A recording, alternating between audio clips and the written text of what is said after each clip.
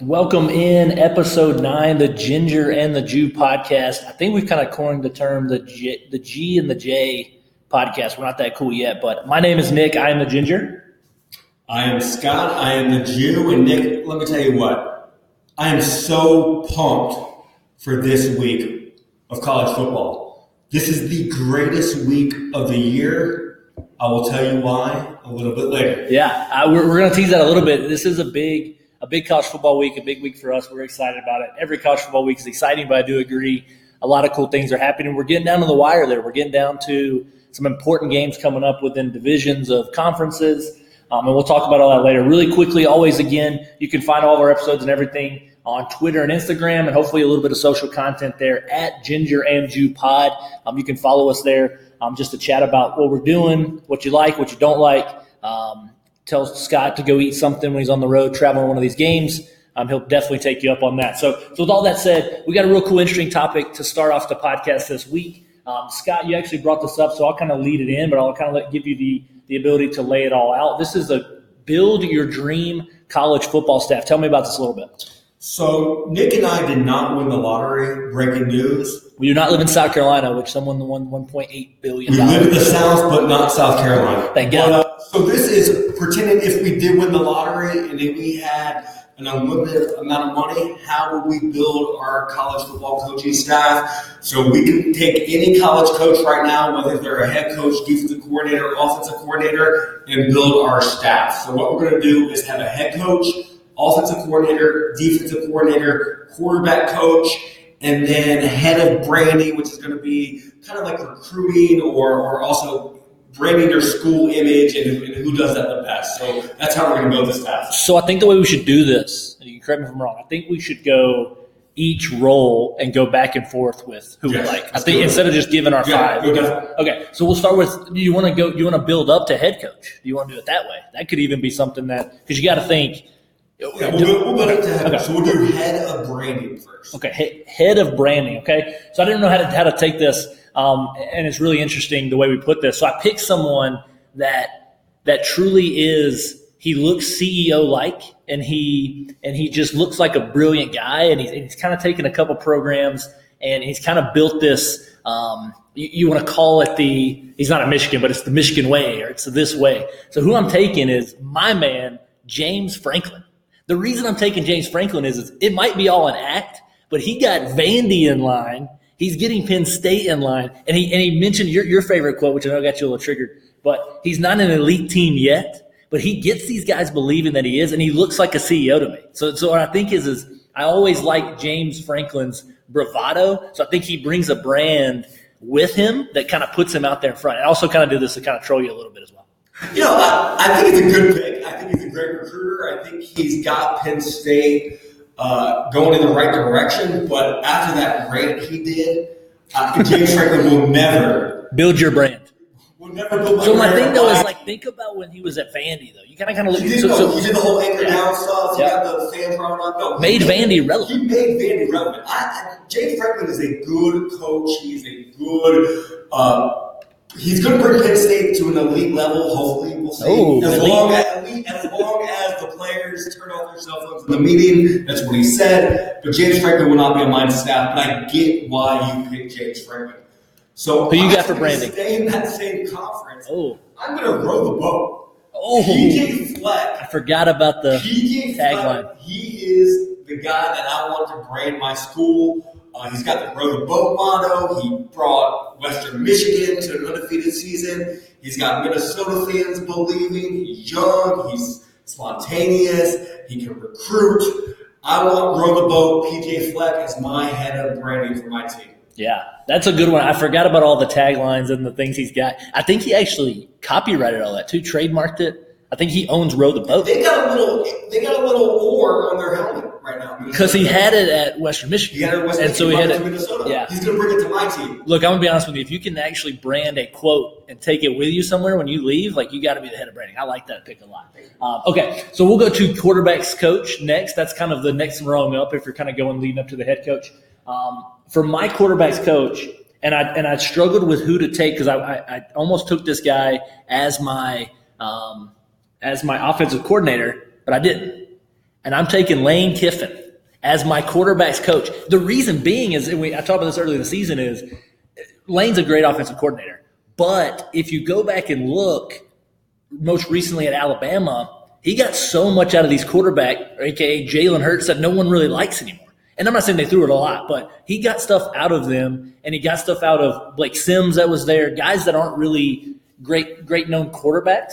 So I would take Lane Kiffin. He was almost my OC, but he'll at least be my offensive coordinator because who I'm taking, or he'll at least be my quarterback's coach because who I'm taking as my OC is somebody I really love. All right, I like Lane Kiffin. I got two guys in mind. Oh, it's not how this works. Yeah, both these guys can develop quarterbacks, and I'm going to go with a guy who is more relevant to kind of my beliefs and my fandom, I would say. I'm going to go with Dan Mullen as my quarterback coach. Okay. What he has done with Krifley, Tim Tebow.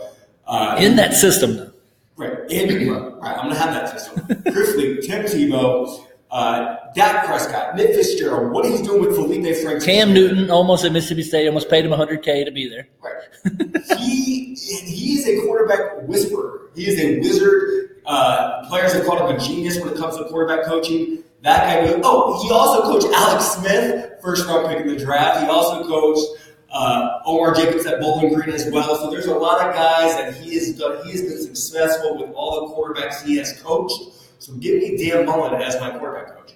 That's pretty good. I like that. Now, the other guy I was going to also consider was Jimbo Fisher. What he's done with quarterbacks.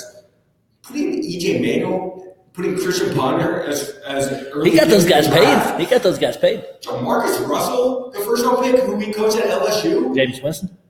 Jimbo Fisher. Look, you can tell me right now. He is a genius as a quarterback. I think we all can agree right now Jameis Winston is not a top quarterback in the NFL, but I mean, he definitely did really well under Jimbo. He helped get these guys a lot. Sure, that's a really good point. All these point. guys were first rounders. All right, so let's move to the defensive side of the ball. I'll go first. I understood the point of you can go grab head coaches to be your DCs. I went ahead and grabbed a guy that is currently a DC because I think he's the next one that's going to get a job. This guy's getting a job probably in this next season, and that's Brent Venables at Clemson. I think that what they've been able to do there, and Dabo does a lot of it with the recruits that come in, but Brent Venables every year, he's almost the new Kirby Smart. He's the guy that's behind the big national championship contender team that's coaching the defense, and every year his name comes up. He's going to pick and choose where he wants to go, and when the right job opens up, Brent Venables will be the head guy because of what he does on defense.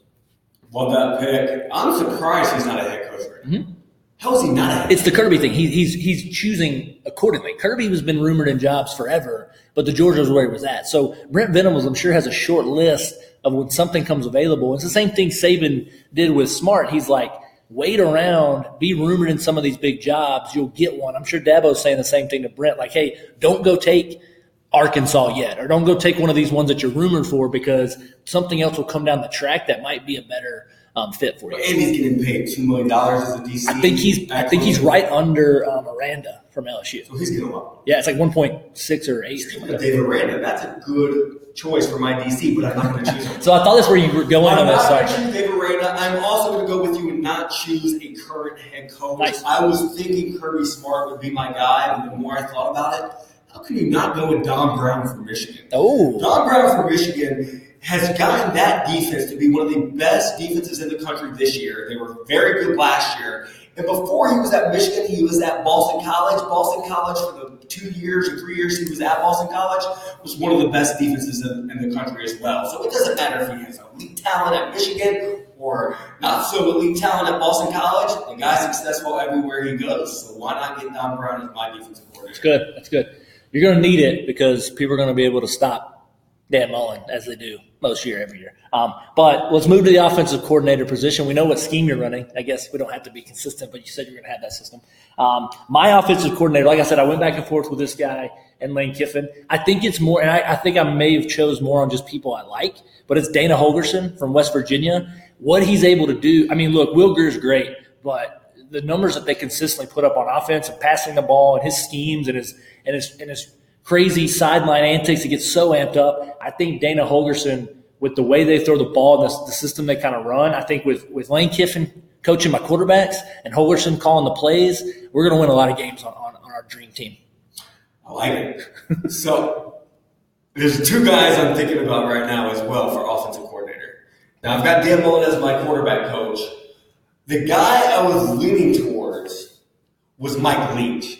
Ooh. Just because I've got to have the Pirate as he could be a brand guy too. Yeah, Mike Leach, what he's done at Washington State, phenomenal. What he did at Texas Tech, phenomenal. I love that guy. He has made the Pac-12 fun to watch because he's at Washington State right now. But you know what? I'm not going to go with him. I'm going to go with one of his disciples, and that is going to be, he's young. If it wasn't for this elite offense, I don't know how good this team would be. But Lincoln Riley at Oklahoma has gotten that team to be a machine on offense. It doesn't matter what quarterback they have. They can have Baker Mayfield. They can have Kyler Murray. They can have you, Nick, as a ginger being the quarterback. You would be throwing 300 yards minimum a game if you have Lincoln Riley as your offensive coordinator. That guy is a genius as an offensive coordinator. Yeah. And they've got players, and I don't know if it's the Big 12 defenses or if it's his scheme, but they've got guys that are wide open. So give me Lincoln Riley as my offensive coordinator. Yeah, and I like your veiled shot or unveiled shot there, ginger quarterbacks. But Andy Dalton, we did discover earlier this year, Sam Darnold, ginger quarterback as well. So we're doing pretty well. So let's not go too far there. Okay, so let's tie a nice bow around this and choose your head coach to lead your team. I wrestle with this a little bit because it's very easy to go Saban or Urban Meyer. I am not going to go with either one of those. I think it's too easy. I don't like to do that kind of stuff. I think this is more for fun. So I went with another guy that I really like. Huge recruiter, got this thing rolling. National championship contender every year, and it's Dabo Swinney. I feel like we were going to do the same coach based off what you were saying. So you got Dabo? Dabo Swinney. Okay. So the reason I have Dabo is what I just said. Everybody likes the guy. You never hear anybody like he works with the media well. You never hear anybody like he's not as salty as a Saban. He obviously doesn't have the issues that Urban Meyer has. He seems like a pretty good guy. He recruits really well. He has fun. He's passionate. Their fan base, and I know a lot of people that are graduates from there and stuff. You can believe in this guy. You can believe in what he tells you. He brings the fans along. They've got a good thing going right now, and that's what you need as a CEO type. You need the brand from the other guys and the coaching, right?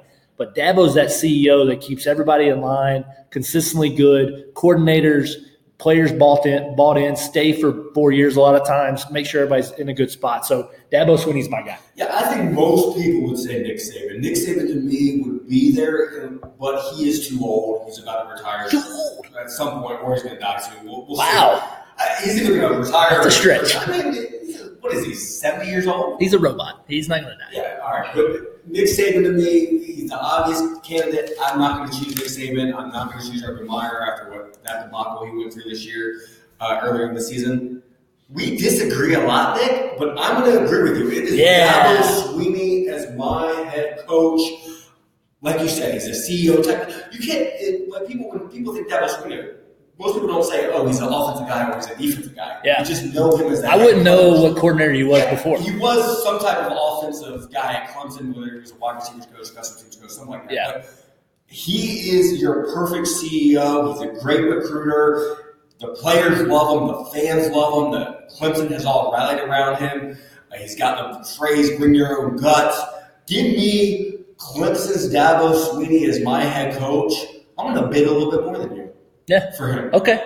Because I want him as my head coach. I'll give him the slide in his office or wherever he's got in the facility. I'll give him Howard's Rock. I'll give him whatever he needs traditional-wise to get him. So we'll battle that out. But I like that pick. I think it's good to kind of talk about. I am a little sad. We did not have Coach O anywhere on our coaching list. If there was defensive line coach on this, I would have had Coach O 100% as my defensive line. We've got to figure out a way to get him in a motivational role. Remember he had the stuff where he was at USC? He had a branding. He could. I should have done Coach O as my brand. That would have been good. Yeah, James Franklin over Coach O. Coach O takes his shirt off to recruits. He's going to fight guys. That's an Oy vey of the week right there. Taking James Franklin over Coach O. I just did that for the reaction from you. So, okay, we're going to dive in. Let's talk about some things that happened last week. We talked about this a little bit. There wasn't a ton of big games. There were some good things to watch. A lot of teams were off, especially I watch a lot of SEC being down here in the South. 4 SEC teams were off, so a lot of ranked teams were gone. Let's talk about a couple headlines. First and foremost, what happened to Ohio State? I'm a big Dwayne Haskins guy, talked about it a lot.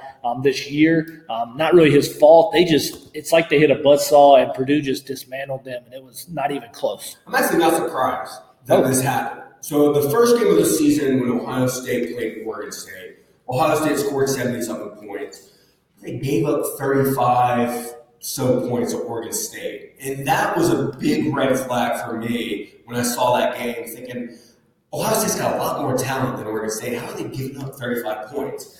And so then they play other teams in the season, and their defense does not show that they are elite and doesn't measure up to their talent level or their recruiting ranking level. So that, to me, was a red flag. So I'm actually not surprised that they lost. Look what they did last year when they got smoked by Oklahoma and then got smoked by Iowa. Now, people might have saw the Oklahoma game coming, but you certainly didn't see the Iowa game coming, and that's why they got left out of the college football playoffs last year. And Purdue doing it this year is why Ohio State will get left out of the college football playoffs this year. It happened last year. To me, it's not a shock. Their defense is not that good. Their offense struggled a little bit, and when they're not comfortable in blowing out people, Wayne Haskins seems to struggle a little bit, and I'm not surprised. And Purdue's got talent, and Jeff Brom is a damn good coach. If you want a good offensive coordinator, I could have chosen Jeff Brom as my offensive coordinator. So he was rumored for some jobs. Obviously, I think Tennessee really wanted him. They went way down the list, and he ended up probably turning the job down. Back to your point, though, I agree. This is that same – it felt so much – I think I tweeted this out from the Ginger and the Jew podcast Twitter account. This felt so much like last season's loss to Iowa. Beat down, horrible loss that they cannot apologize away. And the committee did a good point last year, or they made a precedent last year of if you have a glaring loss on your schedule, it's tough for you to get in. I think that they have never said this, but I think they look towards if you have a loss, is it a good loss? Is it a decent loss? Is it where I always go back to my team that I picked in the beginning of the year, Michigan. They drop one at Notre Dame, which turns out to be a decent game, a decent loss right now. They're going to look at these resumes and they're going to say, Ohio State's loss, as good as Purdue may end up being, it's not good. You weren't competitive. You had to throw the ball. I just looked at these stats. You had to throw the ball 73 times, 73 attempts. That's insane to me. When has Ohio State gone away from the run and needed to be so far behind? They've had to throw the ball 73 times. That's insane. I think you hit it on the nail. So Ohio State is allowed to lose to Purdue and still get into the college football playoffs. Sure. But the word competitive that you just mentioned, they were not competitive in this game. They looked like their defense had quit. They were clueless. 49-20 was the score. They lost by 29 to Purdue, Purdue, what are they, 4-3 right now? They already had 3 losses. This Ohio State team, they can win the rest of their games. They're not a top 4 team in the country for me the rest of the season because of this loss right here. It's the same thing with Iowa last year. Yeah, just looking at the Purdue schedule here, they have a loss early in the season to Eastern Michigan. It's a 1-point loss, but still, I mean, good God, that's not good. Wow. I don't think we knew that until we looked at that. Okay, so we're going to jump around. Another headline from last week. This has kind of been a season-long topic that I think we want to discuss a little bit. It's the targeting rule in college football. I have a couple issues with it. This got brought to light really recently with the Devin White hit in the LSU game. I think the problems I have with it is the referees have to determine intent. A lot of times it happens with receivers and tight ends that duck their head. I don't think, and this is something I don't think they should do, but I don't think I've ever seen a targeting flag on a fullback or a running back that lowers their head and takes somebody out. So it's a really weird rule. So is there any suggestions you have we could fix this targeting rule? So let's go back to Devin White for a second. If you didn't see the hit, it was late in the game, 4th quarter against Mississippi State. He pretty much just used his hands. He used his hands, hit the helmet barely of Nick Fitzgerald. He could have crushed Nick Fitzgerald. He could have laid him out, and he did not do that. Now Devin White, the best player for LSU, has to miss the first half of the Alabama game. So the question resides is how do you fix targeting? How do you make it fair for the players? The players are not getting paid. This is what they love to do. And so for Devin White and for players to miss a half of the next game, to me is kind of ridiculous. So this is the way I would fix it. It would be similar to soccer. And I don't love You're a big soccer. I do not like soccer, but they've got football. the red card and the yellow card. I think Devin White's hit to me was a yellow card. That was okay. By the letter of the law, sure, that was targeted, if you want to call it that. But it wasn't very intentful. It wasn't a huge impact on Nick Fitzgerald. To me, just give him a yellow card. Give him a warning. If he gets 2 of those, throw him out of the game, and then you can get rid of him for the next half if you want of the next game. If there is blatant intent that is 100% no doubt targeting, that could be a red card, and then you're thrown out of the game. But I see your point, but you can't determine intent, and that's the problem. Is or do you? Let me ask this: do you not throw them? So you got that? You say, okay, it's targeting during the game. We're going to call it a 15-yard penalty. We're not going to throw anybody out. After the fact, you have a committee who reviews it, and then you go in through every targeting. And you say, okay, this is what looked like intent. This did it. This looked blatant. This didn't. Because all targetings are not equal. They're not equal, so you can't treat them as equal, in my opinion. Yeah, I agree with you. It's just tough, and that's what I'm saying. It's tough because I understand this. I did coach a little middle school football, and kids don't know how to tackle, and there's a whole initiative in this country to teach people how to see heads up training and things like that. So I do see the need. The problem is I agree with your point. It'd be great to have some kind of committee that reviews these, but you're starting to get into gray area, and everybody trying to determine someone else's intent that's running full speed down the field and launch angles and someone lowering their head. I don't think there's going to be a formula for this. So I think what we have to do is I don't mind your idea of getting warnings extra if you get a second when you get kicked out and things like that. But the problem is they have to try to manage this with rules and laws and flags, but there's no way to determine someone's intent. We'll go back to soccer. How do you know? I mean, you got a red flag or a red card and a yellow card. Sure. Some of that could be intent. But being a guy that watches a little bit of soccer, no one ever thinks that's the intent either. And so the thing is, the player can tell you that's not my intent. So that's like I said, it's valid. But maybe a red card might be aggressive fouls in soccer versus non-aggressive. Do the same thing. This looks aggressive, we'll give you a red card. This doesn't look aggressive, we'll give you a yellow card. So the problem is what's wrong with that? So the problem is what you just said is every defensive coach says you need to be aggressive. Like you need to hit hard. You need to here's the problem is this game is physical. And trying to, rightfully so, keep people safe and keep people involved, you have to try to limit the chance of people getting hurt. Well, you're still getting the 15-yard penalty. We're still going to penalize you either way. What's your take about someone missing a half of another game like Devin White? So that's what's tough. So I agree with you. So that's where I think there's some valid points of having a committee review or after watching it and saying it wasn't targeting, not coming to the second half of the game. But there has to be some sort of penalty. Like you can't just have guys headhunting and late in the fourth quarter you're up and you lay some guy out. But you have to have consequences. Not everybody's headhunting, and they are calling the flags that are not headhunting, and that is my problem. If you are headhunting, like you said, if you're headed. But your definition of that is different. You can see a hit if someone's headhunting, throw them out of the game, get them rid of for the half of the next game. But you act like White to me was not headhunting. I agree. He's missing this game. All targets are not equal, and that needs to be fixed. But I agree they're not equal, but you can't get into the mind of someone that's hitting someone. So you don't know what his intent was. Well, it's almost like the intent of the guy doesn't mean to grab your face mask, but he grabs your face mask. He doesn't mean to grab your horse collar, tackle you, but it happened. Okay, what about basketball? Flagrant 1 and flagrant 2. The intent. There are levels in these sports I'm mentioning. Basketball, flagrant 1, flagrant 2. Soccer, red card, yellow card. Why can't it be football? I mean, you had roughing the punter and you have running into the punter. So you still have that. So why can't you have targeting the same issue? To me, it doesn't make any sense. They need to review it. There needs to be levels of targeting. You can see, intent or not intent, you can see if there was a blatant hit to the head. So do you think that push to the head? And also what's ridiculous, and I think the most ridiculous thing in targeting that I've seen was a few years ago. It happened in a bowl game. Somebody, I think it might have been Florida State, someone barely touched somebody. They got called for targeting. Guess what? It was a bowl game. Nothing happened. They missed the first half of the first game of next season. Yeah. So you're going all off season knowing this guy can't play for the first half of the first game of the next season.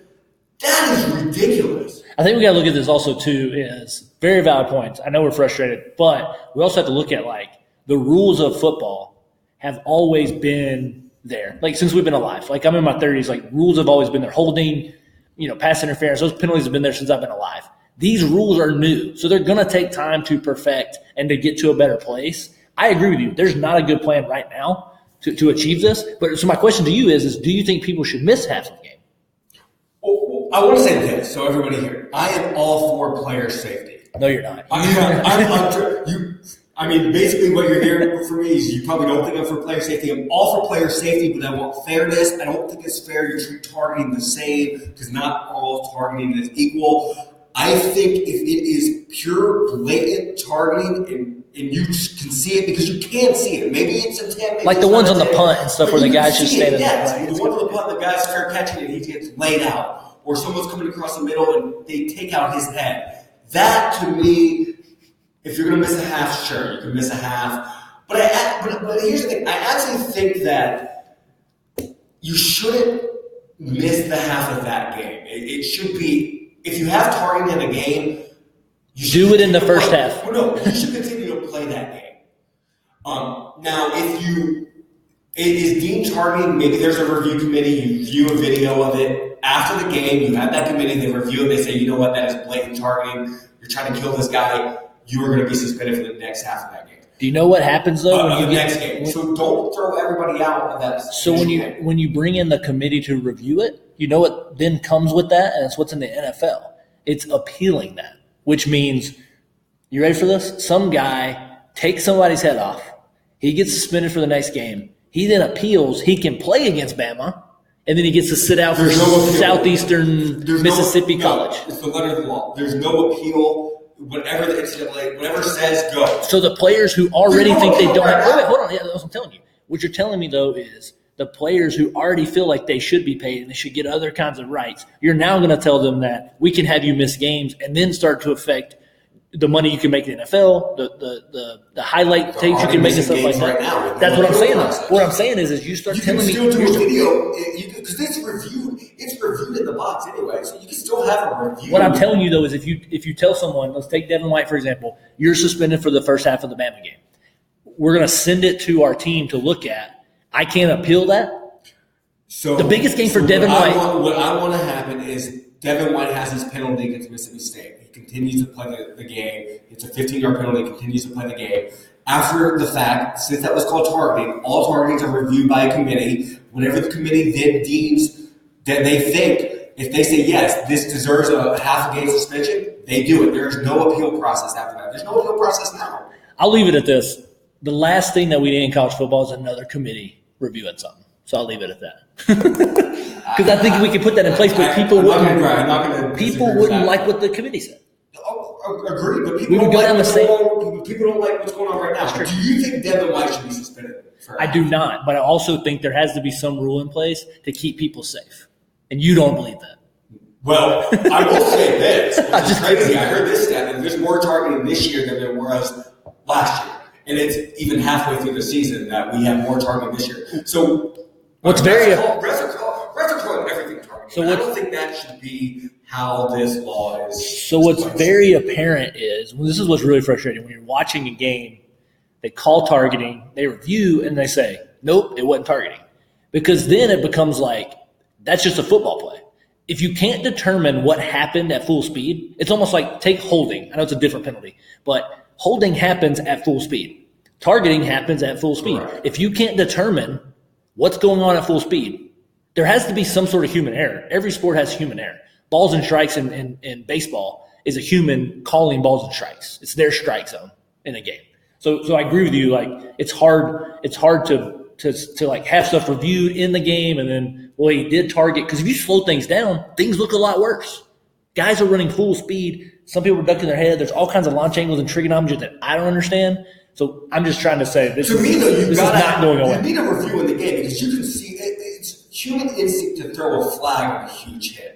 When that huge hit might be in the stomach, in the sternum, not the head. And so I've seen refs a lot of times throw a flag because they saw, oh my God, that's a huge hit. But when you actually slow it down, it's a legal hit. Yeah. So you've got to review that in the game because that to me is not fair at all. Because human instinct says, oh my God, huge hit. It's football. There are going to be huge hits. So I'll just say this. I'll leave it at this. I think we both agree with this. I'm glad there is heads-up football training and stuff going on in this country that can hopefully help to save the way kids do this and can help the game of football because we love football. And coaches of Pop Warner and the youth need to teach how to hit correctly.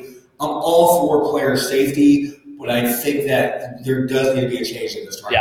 Yeah, definitely. Okay, so that was intense. So we're going to move on to something a little more happy, a little more fun, okay? So this is the segment we do every week. This is our carrot top of the heap. I want to start with mine for last week. We talked about this team, big, huge win over the Oregon Ducks.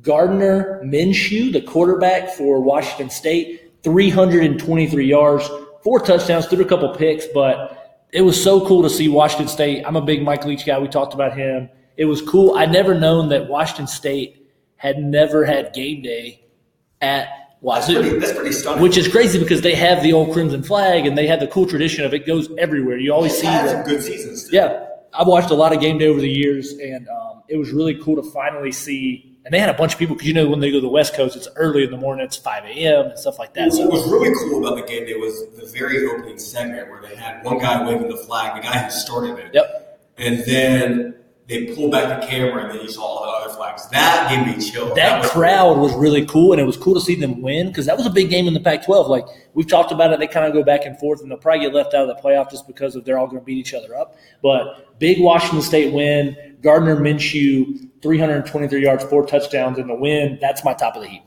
Top of the heap for me, Rondell Moore, wide receiver Purdue, 12 receptions and 170 yards, 2 TDs. My question is, how did he go to Purdue?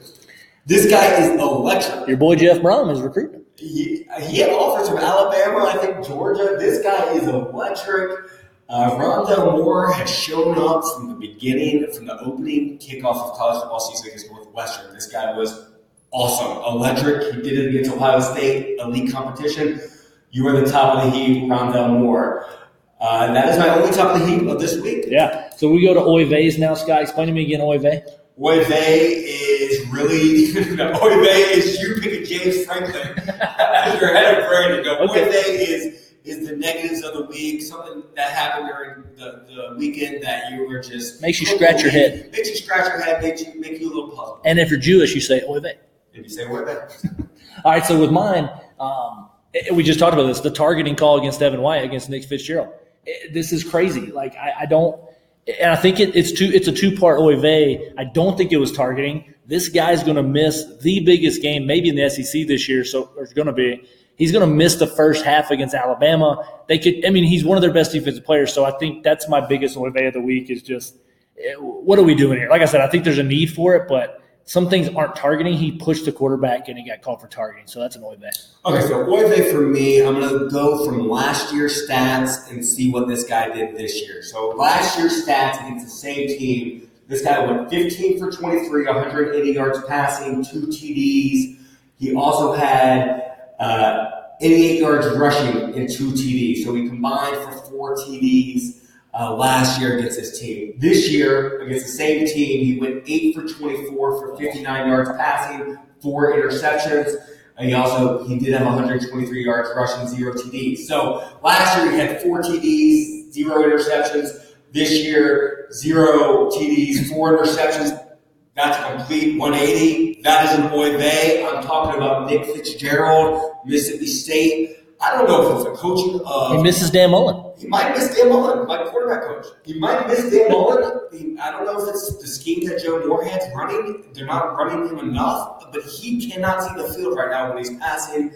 And to me, there are issues at Mississippi State at the quarterback position. They might have to go to the backup, Keaton Thompson, but you know what? He's a running quarterback too. So I don't know what they're going to do, but Oy Vey, Nick Fitzgerald for doing a complete 180 against LSU. Yep.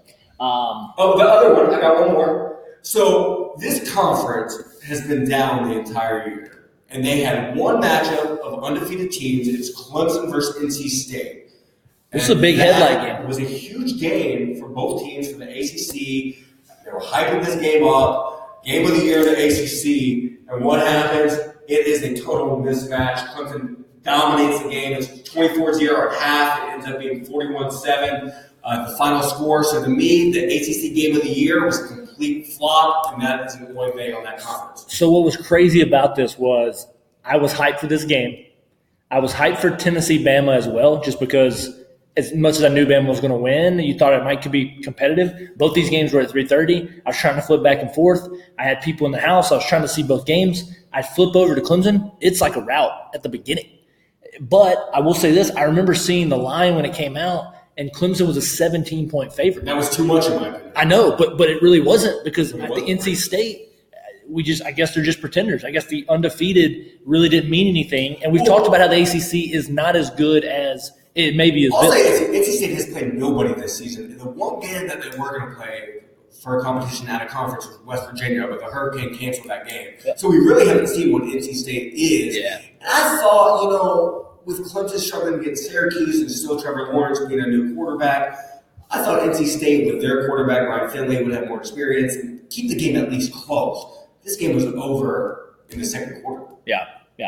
Okay, so this is a special episode for us. We kind of teased this at the beginning. I think we've both tried to do a good job of this throughout our episodes. We don't like to talk about our allegiances really to teams, but this week's very special. This is actually rivalry hate week. There's a lot of big rivalries coming up this week. There's one that's really special to us, and we'll kind of give a background on that. And that is it's actually a huge game this year. It's where College Game Day is going this year. It is, I think, number 8 versus number 10 or 11, just depending on what polls you look at.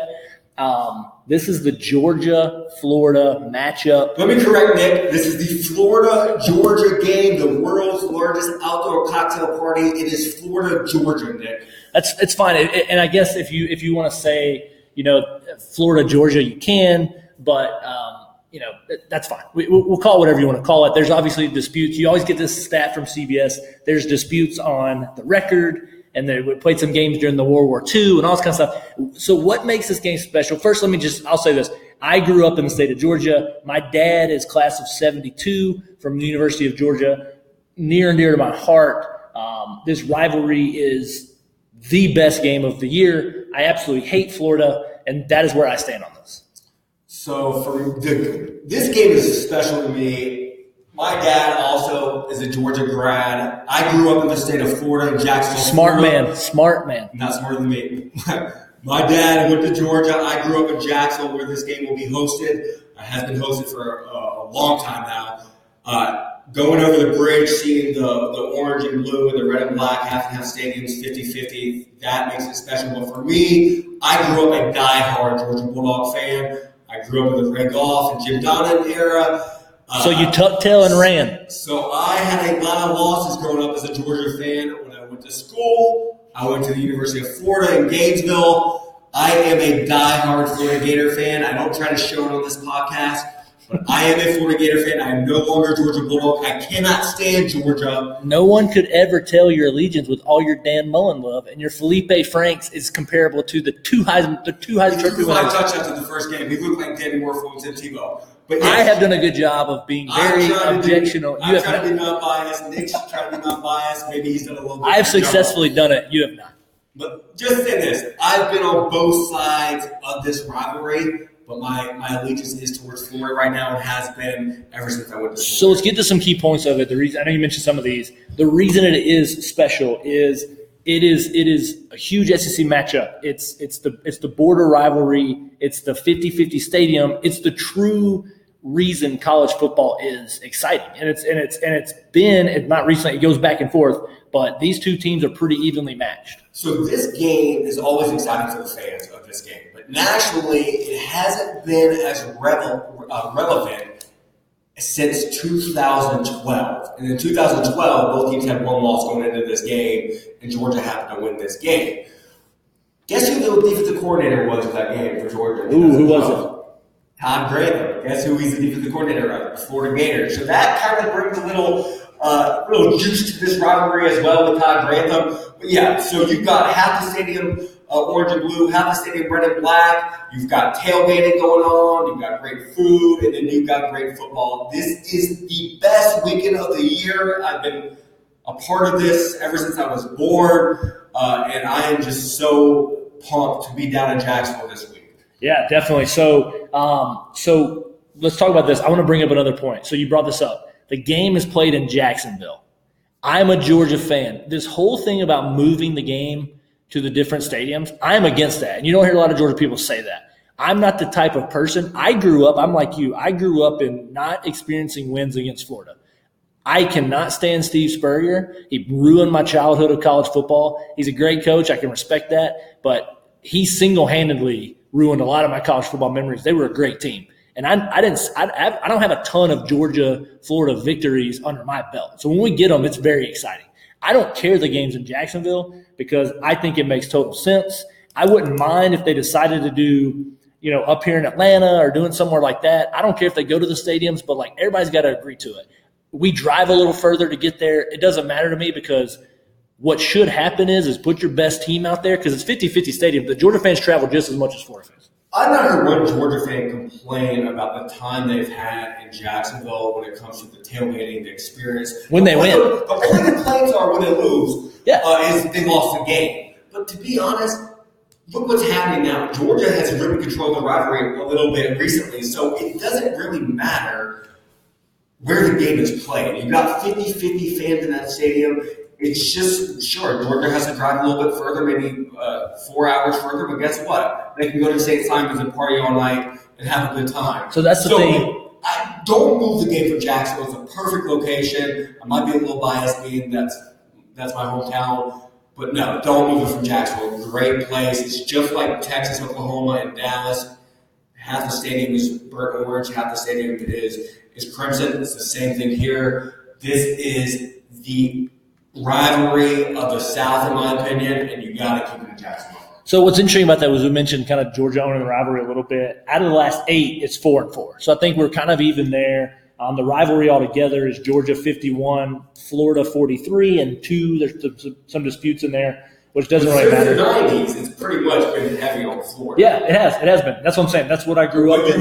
So since 2012, let's go to 2011. So 2011, 2012, 2013. You got 4. Georgia won all 3. Then Florida won the next 3, and then Georgia spanked Florida. Yep. So what is going to happen this week? So let's do that. We'll get into that in a second. So what I also want to hit on is I want to mention, what's your memory of this? I had a lot of bad memories. I want to give you one of my personal favorite memories of this.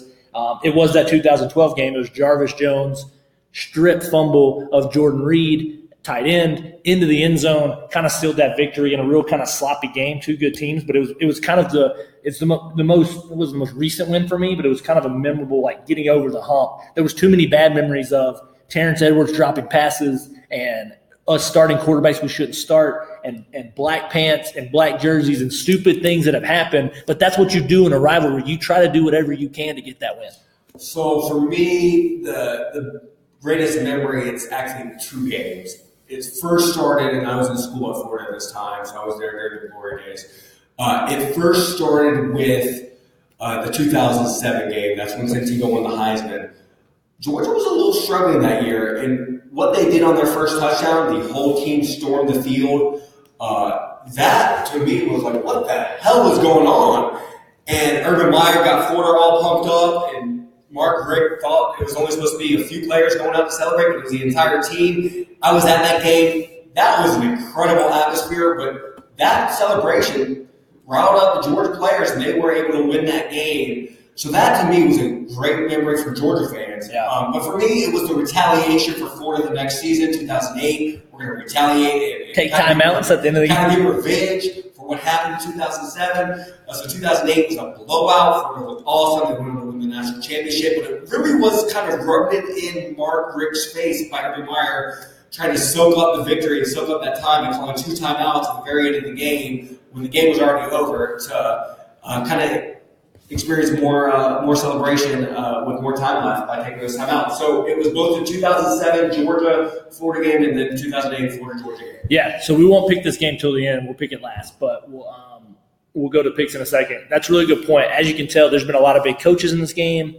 Urban's no longer there. Mark Richt's no longer there. Rick Goff's no longer there. Yeah, this should be a good matchup. I mean, Chip Johnson's no longer there. Yeah, true. So what should be really good is Mullen versus Kirby Smart this year. These are the two of the best, some of the best coaches in college football. Kirby's already got Georgia pretty much going to be dynasty level soon, the way they're recruiting, and Dan Mullen's trying to get there. So we talked about this as we talked about Notre Dame being back, and the Texas-Oklahoma rivalry is back. It looks like Georgia-Florida rivalry is back. So we're ready to go. So let's get into it. Let's get into the college football picks of the week. We don't just call them picks. what is it? We call it the Who'd You Got, right, Scott? That's what we call it. Who'd You Got segment. Okay, so what we're going to do, I'm going to work on this. I'm going to work on doing a Instagram. We're going to work Instagram Live is what we're going to do. That's what we're going to do, Scott. So we're going Instagram Live on these picks. We're going to try to, if I can figure out technology, which I can't. We work for a tech company, and Nick cannot figure out the technology. Something's wrong with that. Must be that Georgia fan. It must be. Let's do this. Here we go. I got it. Okay, so all right, let's just go. Let's go with it. So here's what we got. Who'd you got this week? Last week or two? Anyway, up-to-date rankings. Nick went 2-1. These aren't the right rankings. Let's go to updated for the year. So updated for the year, I'm 12-11. Let me get this right, Nick. I'm 12-11. Nick is 14-9. Nick has been on a roll recently. Yeah. Okay. So the who'd you got for this week is the first game. So the updated is 12-11 for the season for Scott and 14-9 for Nick. Okay. So first game we've got number 16 Texas A&M versus Mississippi State. Mississippi State is a -3 favorite. That is correct. Mississippi State is a favorite in this game. How the heck are they a favorite in this game? They are at home. They got the cowbells ringing. I guess I'm going to take this game first. All right, so Texas A&M, Mississippi State. Who'd you got? Give me Jimbo Fisher and Texas A&M all day. -3. I don't know how Mississippi State's favored. A&M will win this game. All right, so I'm taking Texas A&M. Jimbo's too much for Joe Moorhead. Joe Moorhead's been lost, and he's getting guys kicked out of games, and he's being a crazy person. So Joe Moorhead way in over his head. Give me Texas A&M. I see what you did there. Second game we've got number 6 Texas. 2.5-point favorites at Oklahoma State. Scott, who'd you got? Texas traveling to Stillwater. Ellinger might not be healthy. I don't care. Give me Texas. Tom Herman. Oklahoma State struggled this year. Give me Texas, Tom Herman, Ellinger, whether he's healthy or not. I'm taking Hook'em Horns. So I've already told you, Ellinger, I've checked the stats. I've checked the injury report. Ellinger's playing. Herman, Texas, get the win. Give me Texas in this game. All right, this is really exciting. So this is our first time doing a podcast. Georgia versus Florida. Scott, who'd you got? I'm wearing the hat, baby. Go Gators. Give me Florida. Let's go. So real quick, I'm not wearing the hat. I'm wearing the Georgia Southern hat because today's actually where my alma mater is playing App State. 10-point underdog, Georgia Southern outright winners. If you want to win some money, Georgia Southern tonight at Paulson Stadium beats App State. Let's get to the other game on Saturday. UGA gets the victory against Florida. These guys are going down. Dan Mullen's not ready. Todd Grantham does not know how to coach defense. That 2012 Todd Grantham defense won you that game. So tell Jarvis Jones. Todd Grantham doesn't know how to coach defense. All right, so that's our first Instagram Live. That's our episode. And we will talk about this game next week. See you guys later. You know what's funny? What's up? I was going to take Georgia, but once we You couldn't do it. I couldn't do it. I was going to take Georgia in that game. I think it was